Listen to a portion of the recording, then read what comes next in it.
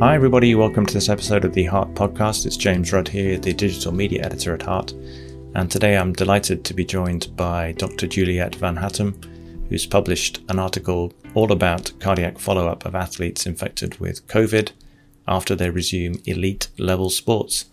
We have a great discussion about the effects of COVID on the heart and what she showed in her study after these athletes went back to work as professional sports people. I hope you enjoyed the show, and please feel free to leave us a review wherever you get your podcasts. Thanks very much indeed for joining me today on this episode of the Heart Podcast. Perhaps we can start off by have you introduce yourself for the Heart audience. Who are you, where do you work, and what do you do there, Juliette? Yes, thank you very much, and thank you for having me. So I'm Juliette van Hattum. I'm a former professional field hockey player, and I'm now a medical doctor. I'm in my third year as a PhD candidate in sports cardiology at the Amsterdam UMC. I'm supervised by Professor Wilde, Professor Pinto, and Dr. Jorstad. And my research focuses on sports cardiology's extreme phenotyping, especially concerning the female athlete's heart, but also network medicine and the cardiac effects of COVID-19 on athletes. And indeed, it's the latter thing that you just mentioned that I wanted to chat to you about today. You just published an original piece of research in Heart, which is called Long-Term Cardiac Follow-Up of Athletes Infected with SARS-CoV-2 after Resumption of Elite Level Sports. I think there have been sub-publications in, should we say, amateur sports at a sort of recreational level and the effect of COVID on that. But I think yours is the first study I'm aware of that has actually looked at the effects of COVID on the heart in elite level athletes across various different sports. Maybe you could give us, Juliette, some background to the study, please. What were the kind of things that were going through your mind when you put this project together? Good thing that you already mentioned about the elite athletes. So I think it's good to first introduce our study that is an ongoing multi-center cohort study. It's called the Elite Cohort. It's in the Netherlands, and we are in collaboration with the National Olympic Committee and the National Sports Federation in the Netherlands. So we are including elite athletes. So those are professional athletes, and they so on the highest level and international level of sports or Olympic or Paralympic athletes from the age of 16. And we are investing those the phenotypes by doing investigations of the ECG, echocardiography, cardiac MRI, but also we are collecting genetics in our biobank, Elite Biobank. Especially this cohort we used for our study that has been recently published in Heart, as you already mentioned, because active myocarditis is a clear contraindication for competitive sports. And we know that up to 5% of competitive athletes have shown cardiac abnormalities that was linked to SARS-CoV-2 infection. But of course, in elite athletes, the recommendations are to refrain sports for 3 to 6 months if you have or have a suspicion of or been diagnosed with active myocarditis. And this is, of course, this can impact their professional career, but also if we can investigate the cardiac complications or let's say if we can investigate the cardiac abnormalities over time and also when they are resuming sports, and in this particular case the elite level sports, so the highest level sports, because we think that elite athletes who rely on their cardiac health for peak performance, but they are maybe also more susceptible to exercise-induced cardiac abnormalities. And so we thought that would be it's better to investigate those, the elite athletes, instead of we can do that by a small group of athletes. And then we can set the boundaries, because then we know, like, if it's, if the, how can I say it right? So if we know the limits, or in athletes who are performing on the highest level, we know, and they are resuming sports with or without myocardial abnormalities from a SARS-CoV-2 infection. We can see if there are adverse remodeling or events or contraindications that we can. I'm not saying it right now, but don't worry. I think I get the message. So you're using a pre-existing study called the ELITE study, which, as you say, is elite level professional athletes in the Netherlands aged above 16. And then in this particular study, you're looking at the effect of COVID-19 infection, both at the time of COVID, in terms of effects on the heart, but then also, more importantly, perhaps what happens when they go back to resuming professional level sport. And how did you select your test subjects and your controls for this particular study? Yeah, so as already mentioned, we used the ELITE cohort. So it is an ongoing study, and we initiated it in 2019. So we had a few athletes that are already been included before the pandemic. So those were their controls. But also we included athletes from March 2020 when the outbreak of the pandemic was there. And those were with confirmed SARS-CoV-2 infection. And they underwent additional standardized cardiovascular screening, which included a cardiac MRI. And that was both at the Amsterdam UMC or the Erasmus UMC in Rotterdam. So we used the athletes with a confirmed SARS-CoV-2 infection as the subject. So for a small sample of 23 athletes, they were their own controls because they were already included in the ELITE cohort. And on the other hand, we had a cross-sectional analysis where we had 123 athletes who were exposed to SARS-CoV-2, and we compared them with 136 ELITE athletes who already were included before the pandemic in our ELITE cohort.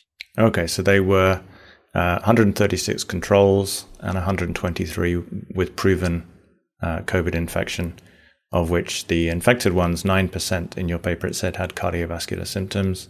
Mean age of around 26 years and 40% female is the cohort that you studied. What kind of assessments did you do? I know you've mentioned some of them, but just for completeness, at baseline and then follow-up assessments in terms of, was it blood tests, ECGs? What kind of imaging and things did you do?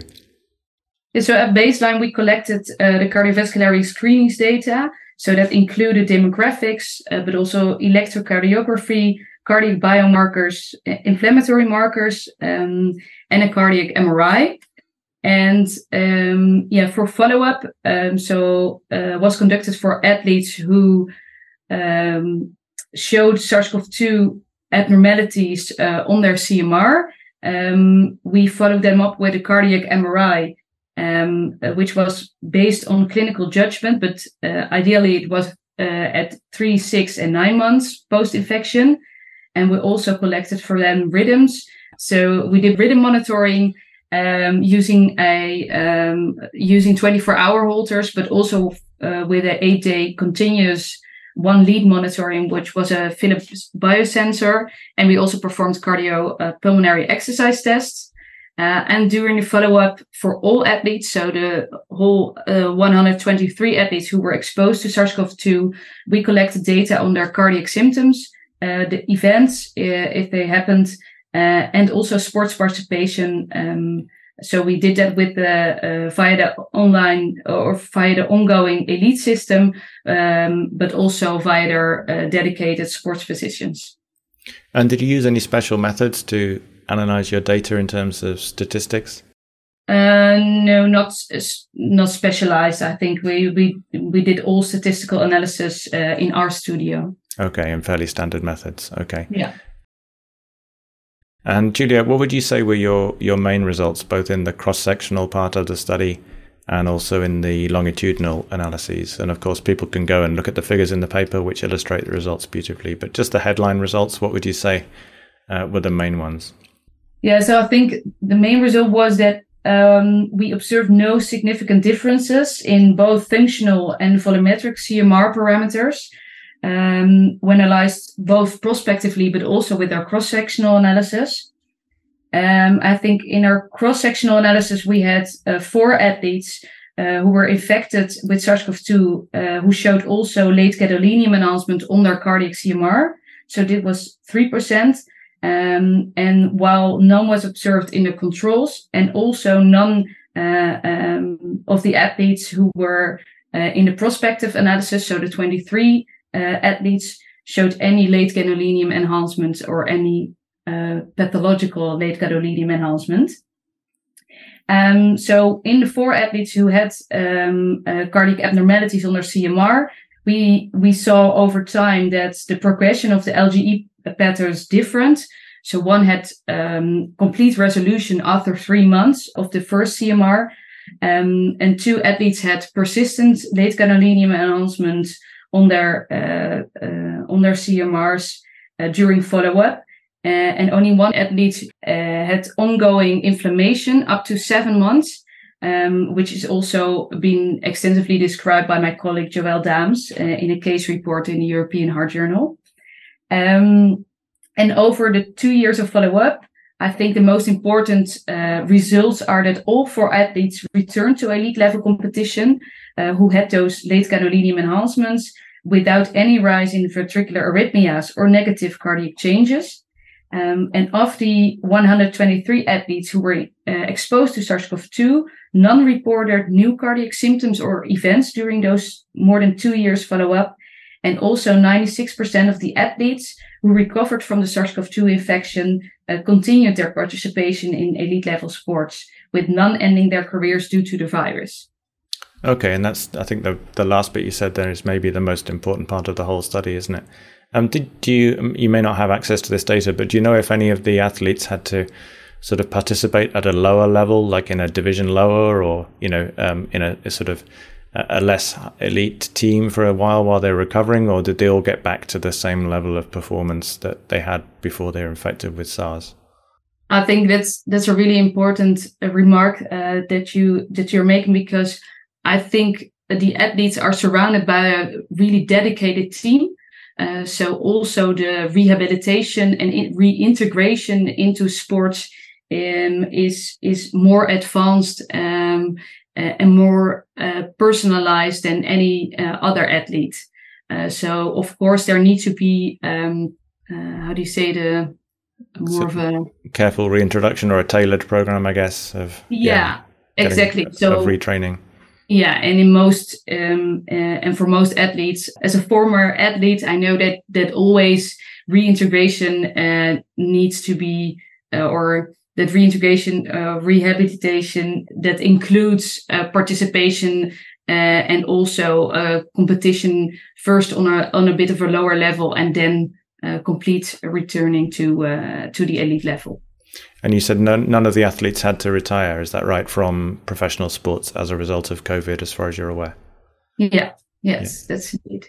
And the group that you included in the study, I'm just looking now at table 1, so you had about 11% from your sport of field hockey, but you also had road cycling, and about a third of them were soccer players, and you have water polo, tennis, swimming, so you have basically a whole cross-section, don't you, of different sports? Because I was just wondering whether if you're a sort of athlete compared to if you are a cyclist, whether there would be any difference. But it looks like you didn't find any differences across any level of sport. No, indeed. Yes. And how would you conclude then, Juliette? What was the sort of takeaway message that you came up with in your paper after all this work? Yeah, so I think in conclusion, the most important is that our study, our prospective and controlled study, demonstrates the safety of resuming elite level sports in athletes who were infected with the SARS-CoV-2, and that during 2 years of follow-up, elite level sports did not lead to any detrimental cardiac effects or any increase in cardiac events, even in 4 athletes who showed SARS-CoV-2 associated myocardial involvement. And as already said, none of the athletes infected with SARS-CoV-2 ended their professional sports careers due to SARS-CoV-2. And did any of the results surprise you? Were you expecting worse results than you got, or better results, or were they about what you expected? Well, first, I think what we expected was that up to 5% of athletes showed cardiac abnormalities. So in our study, it was 3%. So I think that's what we expected. And what has surprised us was that we only found cardiac abnormalities on CMR in the cross-sectional group. And as also showed in previous studies, mostly cross-sectional analysis, they showed somewhat higher percentages, but we did not find any cardiac abnormalities on the CMR in the prospective group. So I think that was a result that was really surprising us. So yeah, we are thinking maybe that it's just like a sample of 23 athletes, so it's a small sample. But if we can maybe with international collaborations, we can make that group larger, because maybe we are looking at if we can prospectively analyze all those athletes, maybe we don't find any cardiac abnormalities due to a SARS-CoV-2 infection, and maybe we are overreaching the amount of cardiac abnormalities due to the infection because we are only analyzing it in a cross-sectional way. Okay, I see what you mean. Yeah, without any longer-term follow-up. Yeah. I wonder if the effects of SARS-CoV-2 on the heart are similar. Would you expect the same thing after bad influenza in elite level athletes? Has that been looked at before? Other nasty respiratory infections? Do we have any information about that? Yes, I think that's why this study was also initiated, because we know that from mouse models, we know that the Coxsackie virus can cause detrimental effects, so arrhythmias and those kind of stuff. So I think with COVID, we had a unique opportunity to follow an infection from the beginning. And I think hopefully those results, we can analyze it more in depth, and we can can learn from those results or for the influenza virus or other infections. Yeah, whether they can be applied as well. Exactly. And what's the next steps, Juliette, for your research in this area? Are you finished now with COVID research, or are you planning, like you said, an international collaboration to get more international elite athletes that have had COVID infection and study the long-term effects on them? What's next? Yes, I already, as you said, first, I think longer results will give us more opportunities to investigate the precise associations between sports and an infection with COVID on cardiac remodeling. So that is one thing, and of course, because the elite cohort is an ongoing study, we will investigate it on a long-term basis as well. And also, as said, we want to initiate international collaborations to first also look into, because we only have 4 athletes who had cardiac abnormalities after the SARS-CoV-2 infection.